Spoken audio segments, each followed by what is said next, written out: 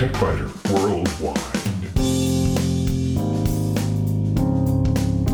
It's the High Tech Podcast in plain English with an hour's worth of news in about 20 minutes. That's because we leave out the commercials, the station breaks, the sports, and most of the jingles.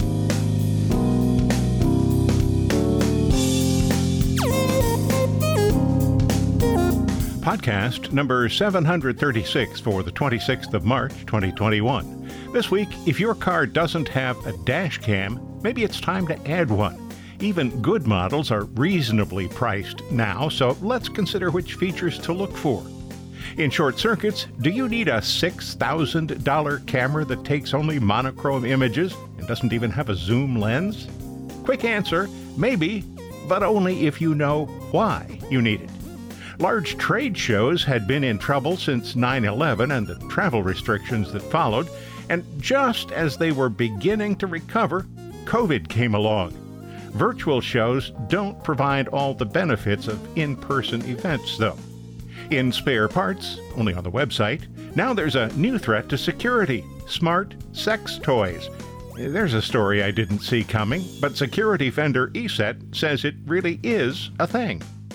iPad users just got access to the all-in-one Microsoft Office app that includes the ability to create and edit Word, Excel, PowerPoint, and PDF documents, even for users who don't have an Office 365 subscription.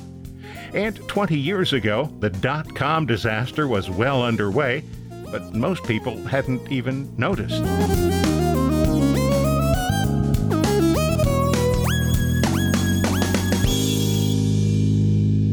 I bought a dash cam about 2 years ago. It seemed like a good idea at the time, and I found a model with acceptable resolution at a reasonable price. The goal for the camera is to be an objective witness in the event of a collision, but I have used it for other purposes. 2 years ago, the Rove R2 dash cam with 4K video resolution cost a little over $100. The model is still available today, selling for less than $80. You can pay more than $1,000 for a dash cam, or less than $60. In researching a purchase such as this, I usually eliminate the lowest priced choices because they often are made by companies I've never heard of, and the specifications are disappointing at best. Then I start by eliminating from the other end. The highest priced items often include features I will never need or use. So a reasonable range for dash cams today is, maybe $100 to $200.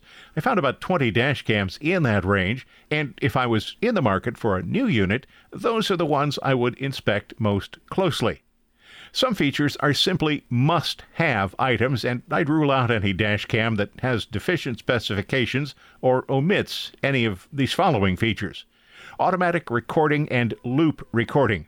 Most dash cams offer these features, so just simply scratch any that don't off your shortlist. The dash cam should turn itself on when you start the car and turn itself off when you exit the vehicle. Saving money by choosing a dash cam that you have to remember to turn on is false economy.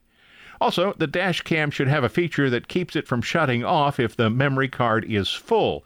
Loop recording allows the camera to record continuously by recording over the oldest tracks. Buying a large SD card to go with the camera is wise too, because a larger card means old videos will be retained longer. Next, look for video locking. Even with a large memory card, all videos will eventually be overwritten. If you're in a wreck and you need the clip to establish fault, you don't want the clip to be erased. Taking the memory card out and downloading the video to a computer is the best way to ensure it isn't overwritten, but being able to lock the clip until you're able to download it is definitely helpful. Also, look at video quality. If the image quality isn't sufficient to record license plate numbers and other small details, it won't be very useful. You'll find some dash cameras that record only at VGA resolution. That's 640 by 480 pixels. The best quality available now is ultra-high definition, or UHD. That's 3840 by 2160 pixels. Most cameras that claim 4K are actually UHD devices. The 4K spec calls for more pixels, up to 4096 by 2160.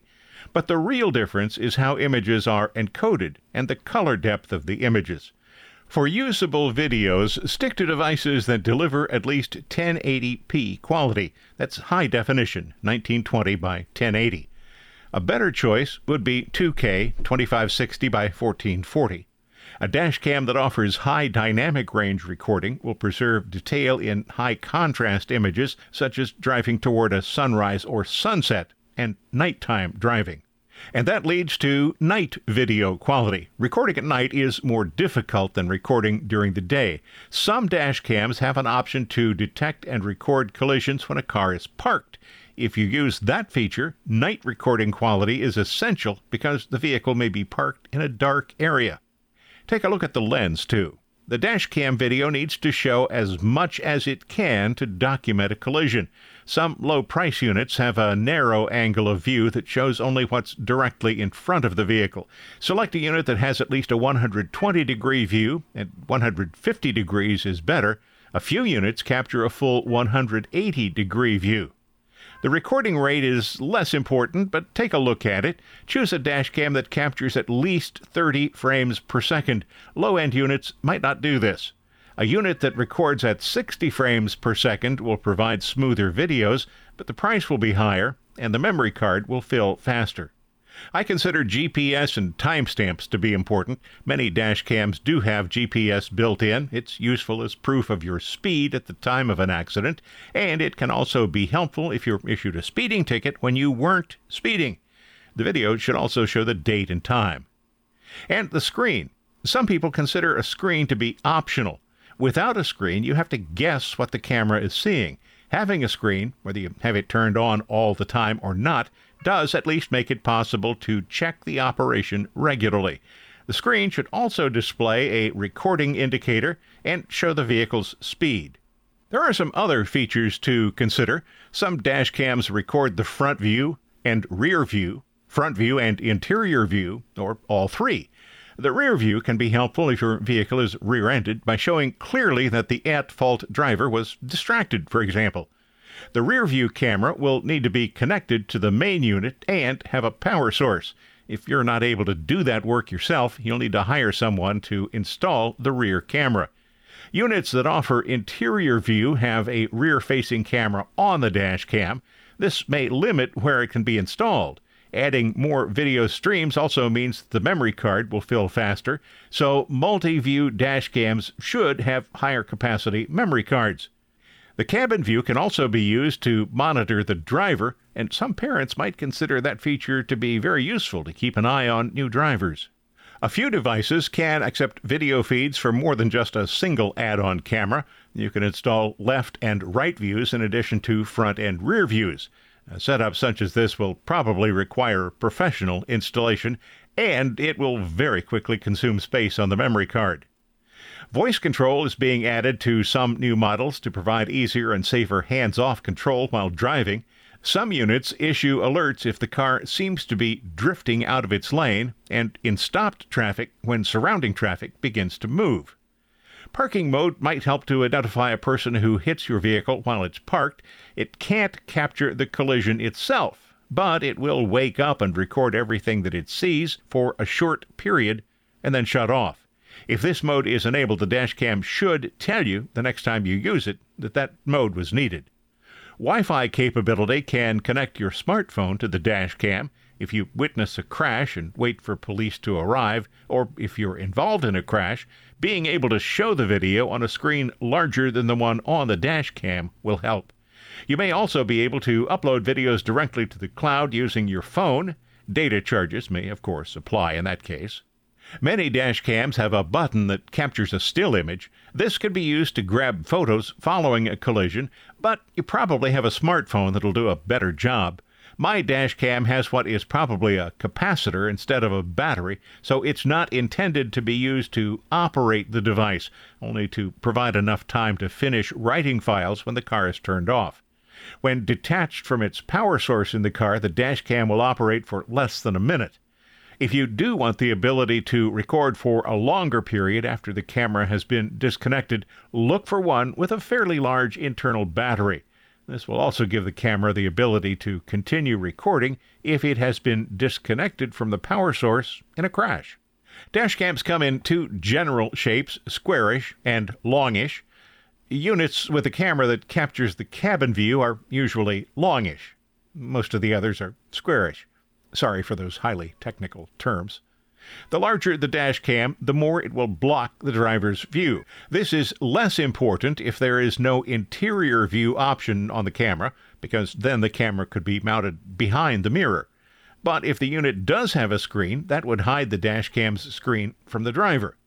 Another option would involve buying a separate mount to position the drive on the dashboard instead of on the windshield. From my perspective, though, mounting fairly high on the windshield seems to provide the best view. And I mentioned using a dash cam for other purposes. Maybe you'd like to know what that was all about. My high school class had planned a reunion in 2020, one that was eventually canceled because of the COVID pandemic. In May of 2019, I drove to town so I could get some current photographs. When I got home, it occurred to me that some people who live far from the old hometown might like to drive around with me virtually. The video I created started in the Columbus area, showed a compressed version of the drive to Bellefontaine, and then some street scenes around town. So dash cams can be helpful, even when there's no crash. And if you'd like to see that video, warning here, it is 28 minutes long, you'll find it on YouTube. There's a link to the YouTube video on the TechBiter Worldwide website this week, www.techbiter.com. If you find these podcasts useful, and I hope you do, might you consider a donation? There are no ads here, and support from listeners is the sole source of income. It's easy. Just visit the website and click the donate button near the top of any page. You can make a one-time donation or schedule a repeating donation every month. I thank you. And so does the cat.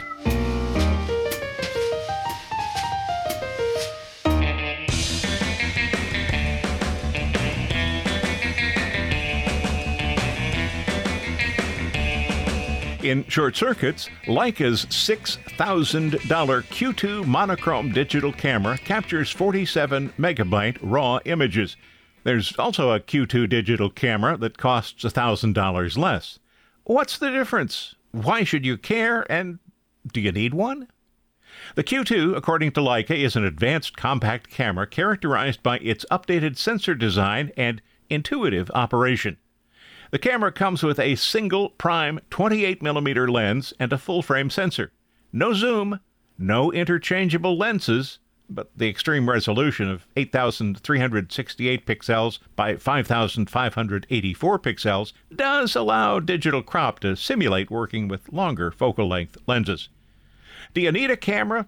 And what's the difference between the Q2 and the Q2 monochrome? Well, let's answer the second part first. The Q2 captures images in color. For $1,000 more, you can have the Q2 monochrome, which, as the name implies, captures only monochrome images. $1,000 more for what seems like less? The Q2 monochrome's specialized sensor omits the color filter array so that it captures only luminance values. As for whether you need it, probably not. Many decades ago, I hung around with the owners of a camera store, and I often heard jokes about doctors who bought the best camera they could find.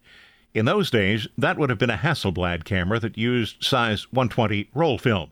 The problem was that Hasselblad assumed those who bought their cameras would understand the relationship between a lens's f-stop and the shutter speed. Hasselblad also assumed that users would know when to use 100 speed film and when to use 400 speed film. The doctors, who may have been medical specialists and very good at what they did, didn't have a clue when it came to f-stops and shutter speeds. No doubt the Leica Q2 monochrome is a marvelous camera, but $6,000 is a lot to pay for a camera that can produce only black and white photos and that doesn't allow the user to mount another lens.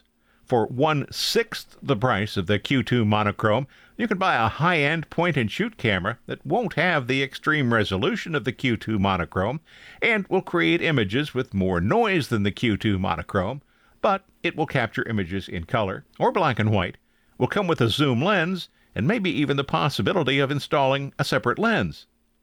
It all comes down to this: the best camera in the world is the one you have in your hand when you need it, even if that camera is the one in your smartphone. It's not the camera that makes the photograph, it's the photographer.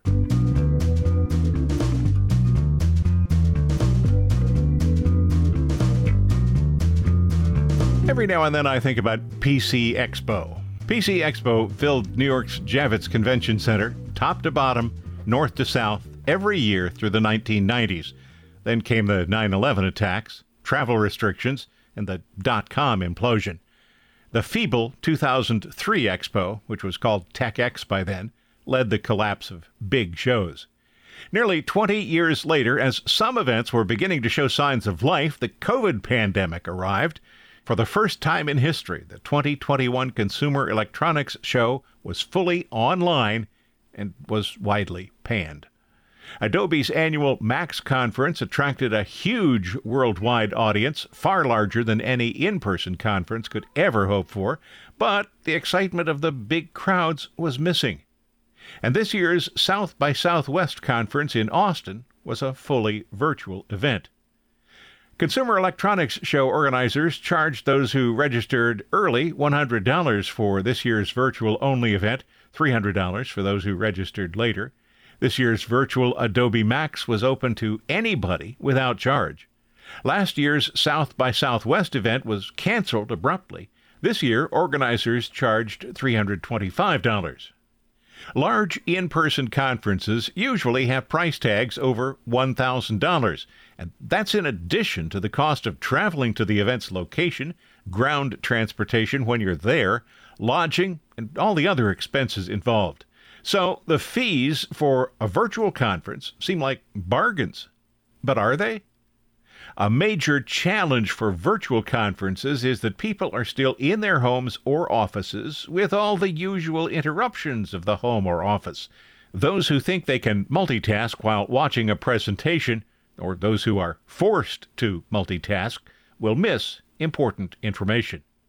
So there's a value in attending in person when that becomes possible again, because attendees have opportunities to meet each other.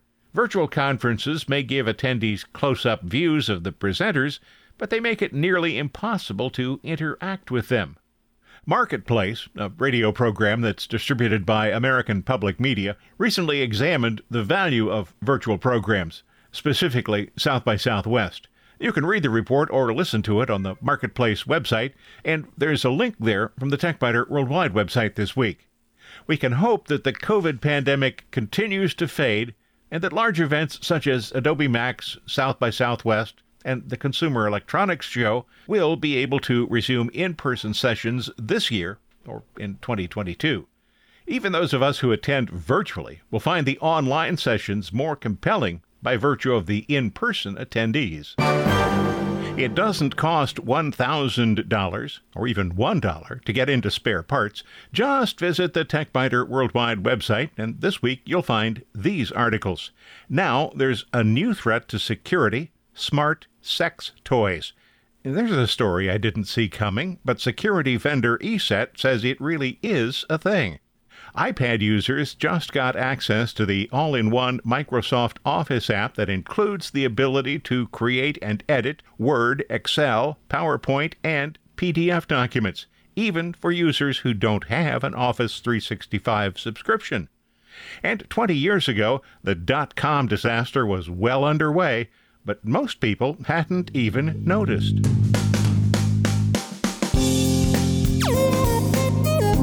Thanks for listening to TechBiter Worldwide, the podcast with an hour's worth of technology news in about 20 minutes. I'm Bill Blinn. Be sure to check out the website, www.techbiter.com. And if you like, send me an email from there. See you next week.